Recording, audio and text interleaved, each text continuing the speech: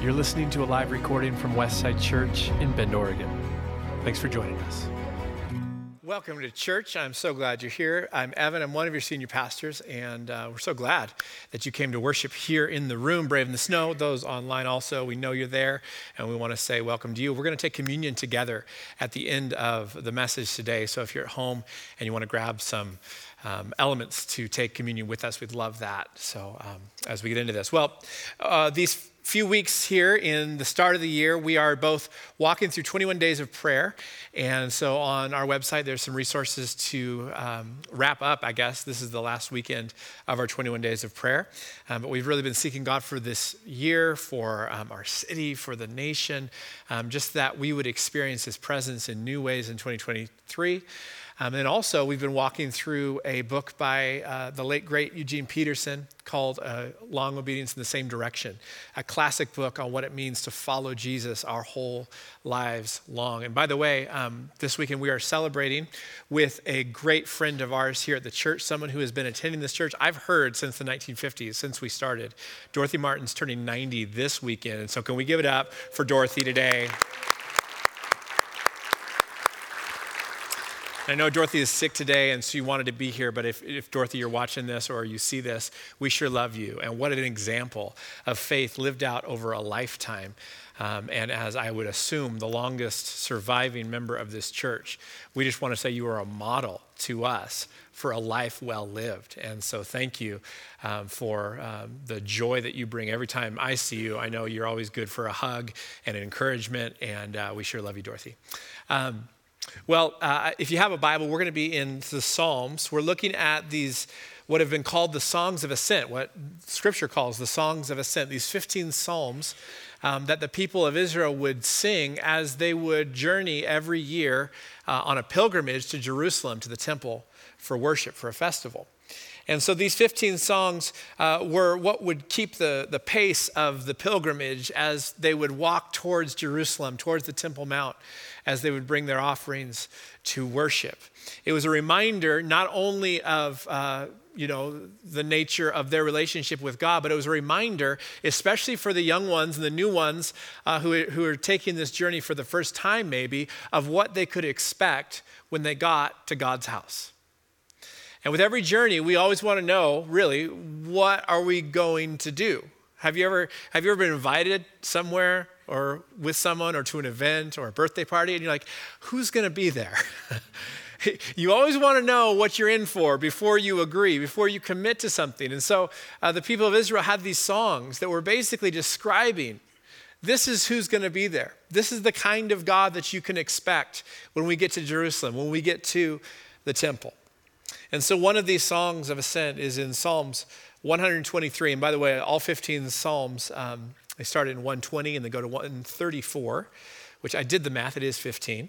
And Psalms 123 says this in the Message translation: I look to you, heaven-dwelling God, look up to you for help. Like servants, alert to their master's commands, like a maiden attending her lady, we're watching and waiting, holding our breath, awaiting your word of mercy.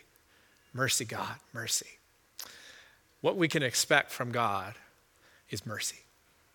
I want to pray today as we get into this. Lord, we thank you for the expectation that we have, even in coming today to this place of worship, that we will be met with the God of mercy. And so, Lord, speak today. We pray that we would hear clearly your voice, your word, the expression of your mercy to us in the next few minutes, Lord. We pray this in Jesus' name. Amen. Well, I don't know how you feel about all the different things that have shifted in the way society runs over the last few years. I know things like remote work, became a real big thing since 2020. And you might feel good about some of these changes. You may feel not good about these changes. But one of these changes that my wife and I have really embraced is this thing called curbside pickup. Anybody with me? Does anyone use curbside? Have you experienced this wonder of the modern world called curbside pickup? Maybe it's just us. Maybe we're the only ones. Maybe this is why we enjoy it, because it's always so available. You place your order online. You have the app, you drive up to a parking spot, you push a button, and within 3 to 4 minutes, they come out with your things, they put them in your car, and you're on your way. It's efficient, it's fast, it's easy, it's wonderful, okay? So we've embraced this way of living. Now, about 5 weeks ago, my car was in the shop, and so I knew I would have about 3 hours with no car on foot.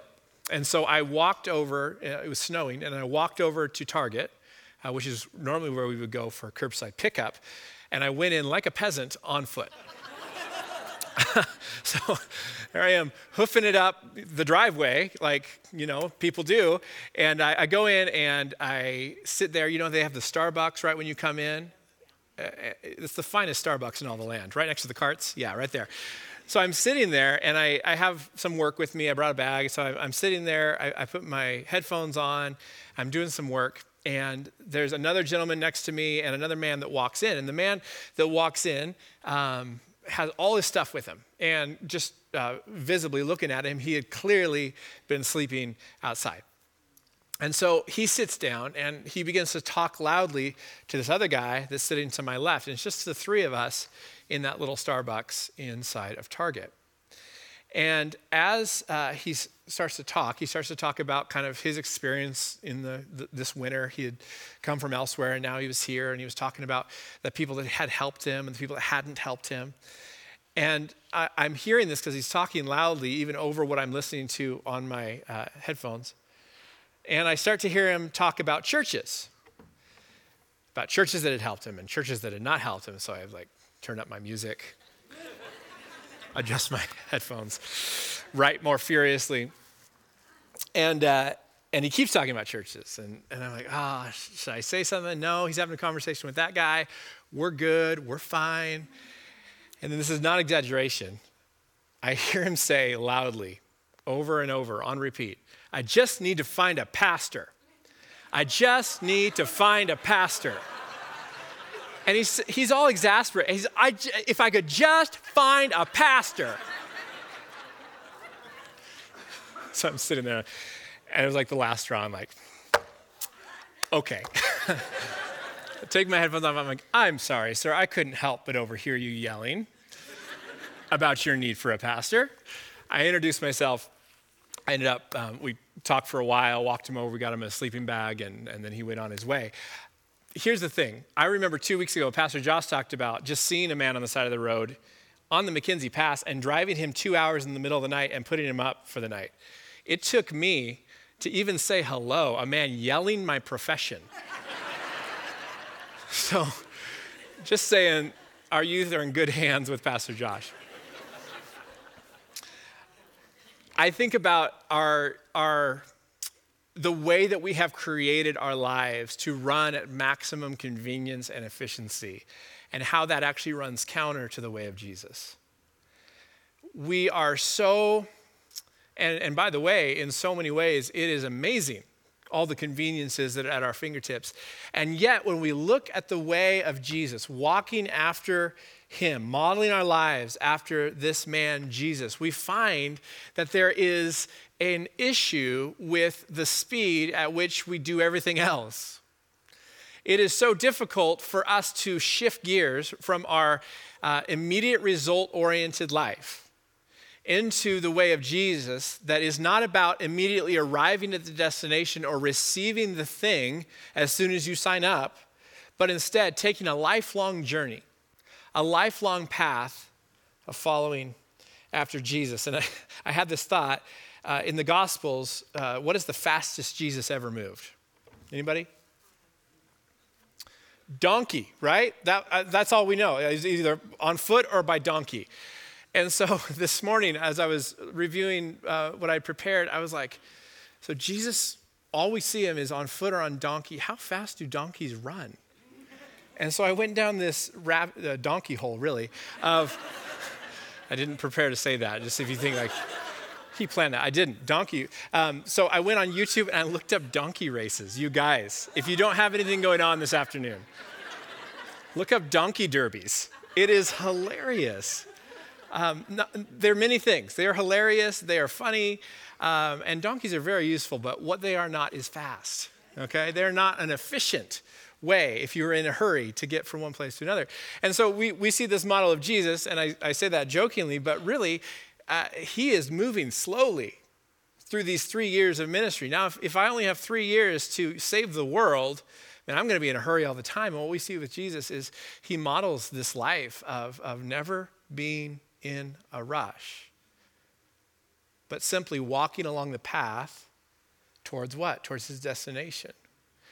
And then he invites everyone around him to join. And the invitation to join the path that he was walking was this simple phrase, and we find it in Matthew chapter 4 at the very beginning of his ministry. He gets baptized by John, and then he stands up, and then Matthew 4, it says, and then from this point on, he went from town to town saying this, repent, for the kingdom of heaven is at hand. Repent. And when I think repent, maybe like you, I think feel sorry for my mistakes. But that's not the word. The root of the word repent and what Jesus' meaning was, it was a directional invitation.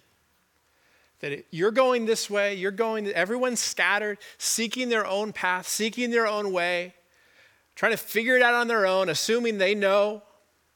I want to invite you to a different direction. I want to invite you to change the coordinates of your destination and walk with me as we get to the place where God dwells. Amen? And so we're invited into this path, just like the disciples all those years ago were invited by Jesus to come walk with him. It's not efficient.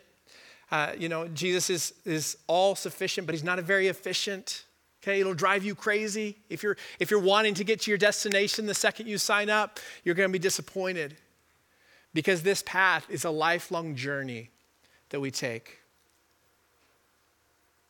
I was reminded of a song that we used to sing, and the first line of it was, Jesus is the answer for the world today. You remember that song? Dorothy, you probably remember that song. It's wrong, though. Jesus never claimed to be the answer. You know what he did claim to be when Philip, the disciple at the Last Supper, he asked him, Jesus, would you show us the Father? And in John 14:6, this is his response, I am the way, not the answer. Not the helicopter that picks you up and drops you at your destination. No, I am the way. I am the companion. I am the path that you will take on your journey to this great mystery, which is the presence of God. Most of us maybe have not taken a formal pilgrimage, although I did speak to Sharon after the first service, and she had walked the Camino to Santiago, and just the stories that she told made me really want to go. Maybe we should do that sometime. But pilgrimages, there's not a lot of pilgrim paths here in our neck of the woods, but we do have a lot of hiking trails. Anybody gone hiking in Central Oregon? Come on, where are you at? Yeah, okay, all right. We hike a lot, This is kind of one of the things that you do when you live here. And so when I hear pilgrimage, I think of a long hike. And there's these moments in the hike, and one of my favorite hikes is to start at Todd Lake and you hike up Broken Top. And after you leave the area around the lake, you disappear into the forest. And then it takes a while before you come out of the forest, break through the tree line, and get your perspective again. And I was thinking about the nature of our journey of faith, that we set out and the destination is clear. Just like looking up at that mountain, you say, oh, that's where we're headed. I love God. I want to pursue him. I want to follow after him. And we commit our lives to following after God and walking with Jesus. And then no sooner do we do that, sometimes it feels like we disappear into the woods, into the forest.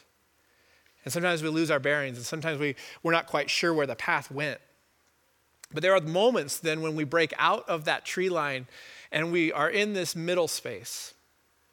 And we're not at our destination yet. We haven't figured everything out yet. We're not perfect yet. We still make mistakes. But we also have perspective of where we came and the journey that it took to get us to where we are. And here's the honest truth. When I look back at my journey of faith over the last 30 years of following Jesus, it is not a straight line from my beginning point to where I'm at today. I don't look at that and say, well, I made every right decision there was. Young Evan, as a teenager, he knew everything there was to know. When I look back, I say, man, I was wrong about a lot of things. And you know what that tells me? is that 10, 20 years from now, I'm going to look back on these days and say, I didn't know everything back then. I was making some mistakes in the way I thought and the things I thought God was trying to say here. You know what? Things have changed, not because God has changed, but because how I've interpreted that. I've grown. Because what? Because I'm on a journey, and so are you. And I think it is the unfortunate reality of Western religion is that we try to remove all uncertainty out of our faith, and in the process, we lose all mystery. We take out all the mystery. Oh, you don't need mystery. You need to know exactly how it all works. And there's formulas for everything. And there's absolute answers for every little thing. In fact, we have a whole selection of books that you can read, and they will tell you exactly what to do. And then people walk through that kind of self-help Christianity, and they get a few decades into it, and like, it didn't actually pan out how this said it would. And then we wonder, why are they leaving their faith? Could it be that we need to reintroduce the mystery of God into how we interact with one another and how we pursue this thing called the journey of discipleship? I don't want to live a faith that is void of all mystery, because why? Because that is actually a very new invention. All certainty in our faith is something that would have been just unbelievable even 200-300 years ago. As people understood, like they would recite the Apostles' Creed. They say, this is what I believe about these things.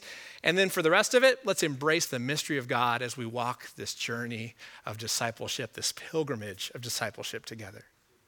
And so I want to reintroduce this kind of mysterious exploration. Not that we don't believe anything.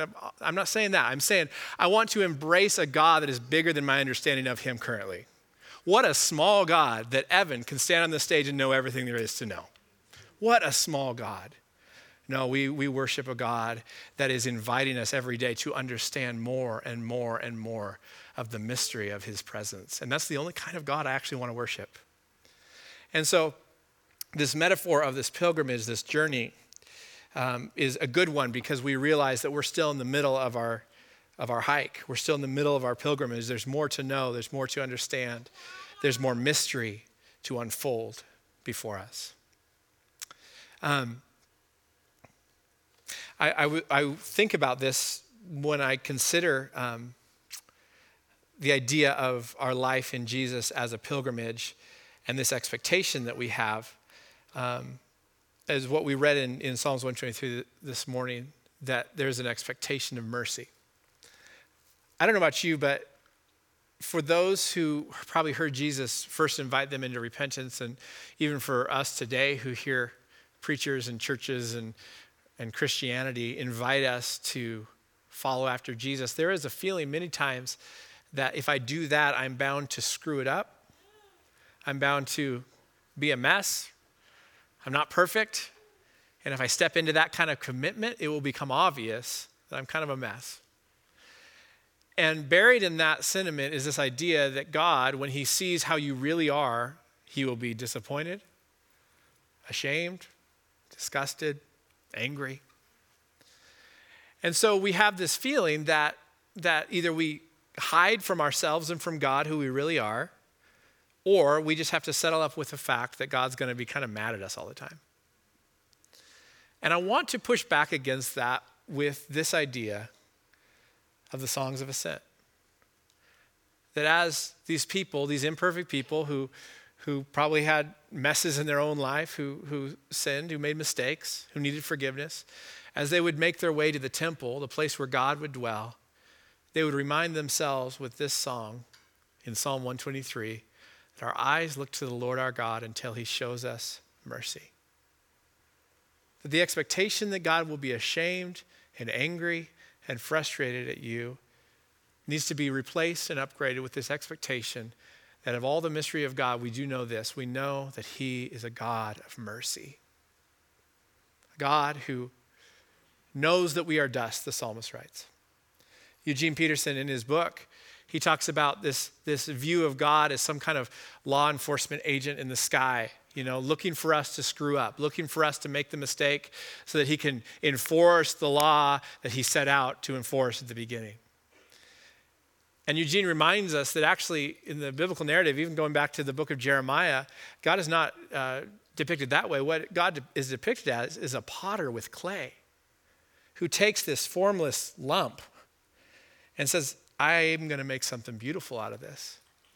And all along the process of our lives, he's molding and he's shaping. And sometimes my wife did a pottery class, and how many weeks did that go on? That sounds like I was annoyed by it.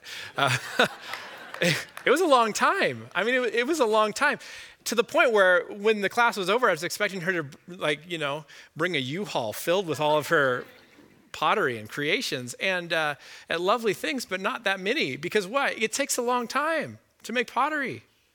There's a process. And so to put ourselves in this place where we follow after Jesus and we put on ourselves the expectation that 20 minutes in the kiln, baby, and we're good to go.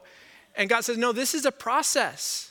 And I understand that you're dust, and I understand that you're clay, and there's moments when, it seems like, I just wish I was formed already. And it's like, everyone's like, nah, you're lumpy, bro. Let's go another time on the wheel, Why? Because this is a process, this is a journey that we are on. And the potter does not look at the clay in disgust because it's not done yet. And he looks at you and he's not disgusted because he's not finished with you yet. And so in the meantime, in the middle spaces, in the midpoint of the journey where we break up over the tree line and we realize how far we've come, but we realize there's still a distance to go, we experience what? We experience the mercy of God along the way. The mercy of God expressed through Jesus, the mercy of God that he showed so vividly in John chapter 8. Jesus and his disciples are doing what they would do. Jesus was teaching, the crowds were around. And in the middle of this scene, in John chapter 8, a mob comes up to Jesus and the disciples, a mob of religious people. And they've brought this woman who they say they've caught in the act of adultery and who, because of the law against such things, deserves to die. And so this religious mob that's formed begins to take up stones in their hands to carry out justice on this woman and her sin. And it's in this moment in John chapter 8 that this crowd is formed and they're about to do what they see as right because of what they know about the law and what God demands. And here's Jesus. And famously, he stands up in the midst and he moves himself in between the woman and the punishment for her crimes. And he says the very famous words now, he says, let the one who has no sin cast the first stone. And reading that, I took note this week of where they were standing when this happened. They weren't in some, back alley of the city. They weren't in some place where, rough around the edges, but this is where justice happens. This mob had formed to murder this woman on the temple grounds. They were in the courts of the temple on the Temple Mount in Jerusalem, that place where for generations their ancestors would walk saying, God, we expect your mercy. God, we're sinners, but we need your mercy. We watch and we wait for the mercy of God as we walk towards Jerusalem. And here they are all these years into this pilgrimage, generation after generation, and somehow they've forgotten that God is the God of mercy. Gotten so comfortable around the temple, and this is their place, and they've hung around God so much that now they know the answers, and they forgot what it was like to be on the approach. You know what I'm saying? And I think, man, sometimes we've been so long in the presence of God that we forget what it is to need the mercy of God. And we deceive ourselves that somehow we've arrived in the place where now, we don't need mercy because we have the answers. And we're the enforcers. And Jesus would stand in our midst and he would get between us and those that we would condemn. And he would say, you remember Psalms 123? Do you remember when the multitudes would walk up this very hill to come to this very place on this mountain? And they would say what? God, we're expecting your mercy. Jesus saves this woman's life. And it's not a fluke. It's not an exception. This is how God works. If you want to know what God is, we just look to Jesus. Everything that God is was wrapped up in Jesus. So when we want to know what God feels and what God thinks, we look at the Gospels and we see what Jesus feels and what Jesus thinks. And by my reading, Jesus is full of mercy for sinners. He wraps his arms around the accused. He stands in the way of the right answers that demand justice and punishment and judgment. And James chapter 2 says this. It says that mercy has triumphed over judgment.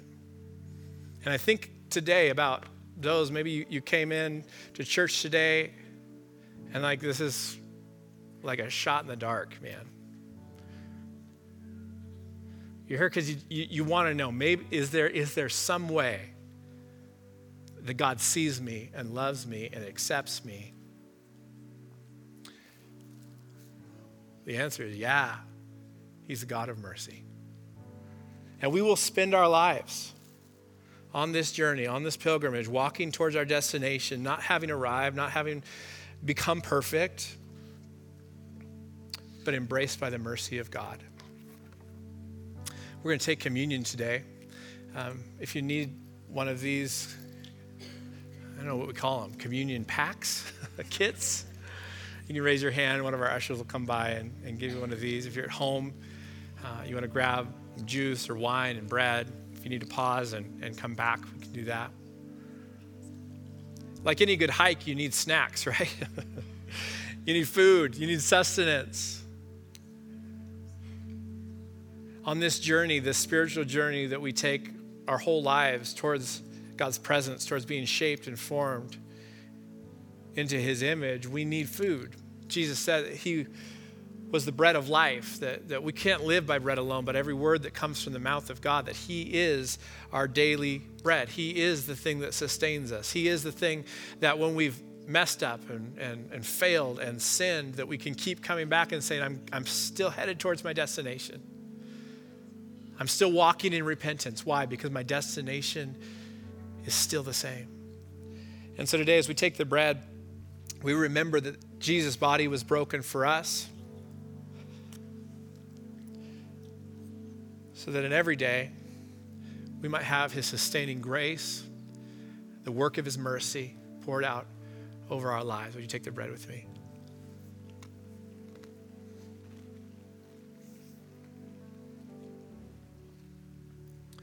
The Last Supper, after Jesus broke bread and gave it to his friends, he then took the cup. He said, "This is my blood poured out for you. Do this in remembrance of me." Today we remember the blood of Christ poured out for us, forgiveness of sins. The way that mercy is poured out to us is through the sacrifice and the great compassion of God expressed through Jesus, so that now nothing can separate us. So today we take this cup together.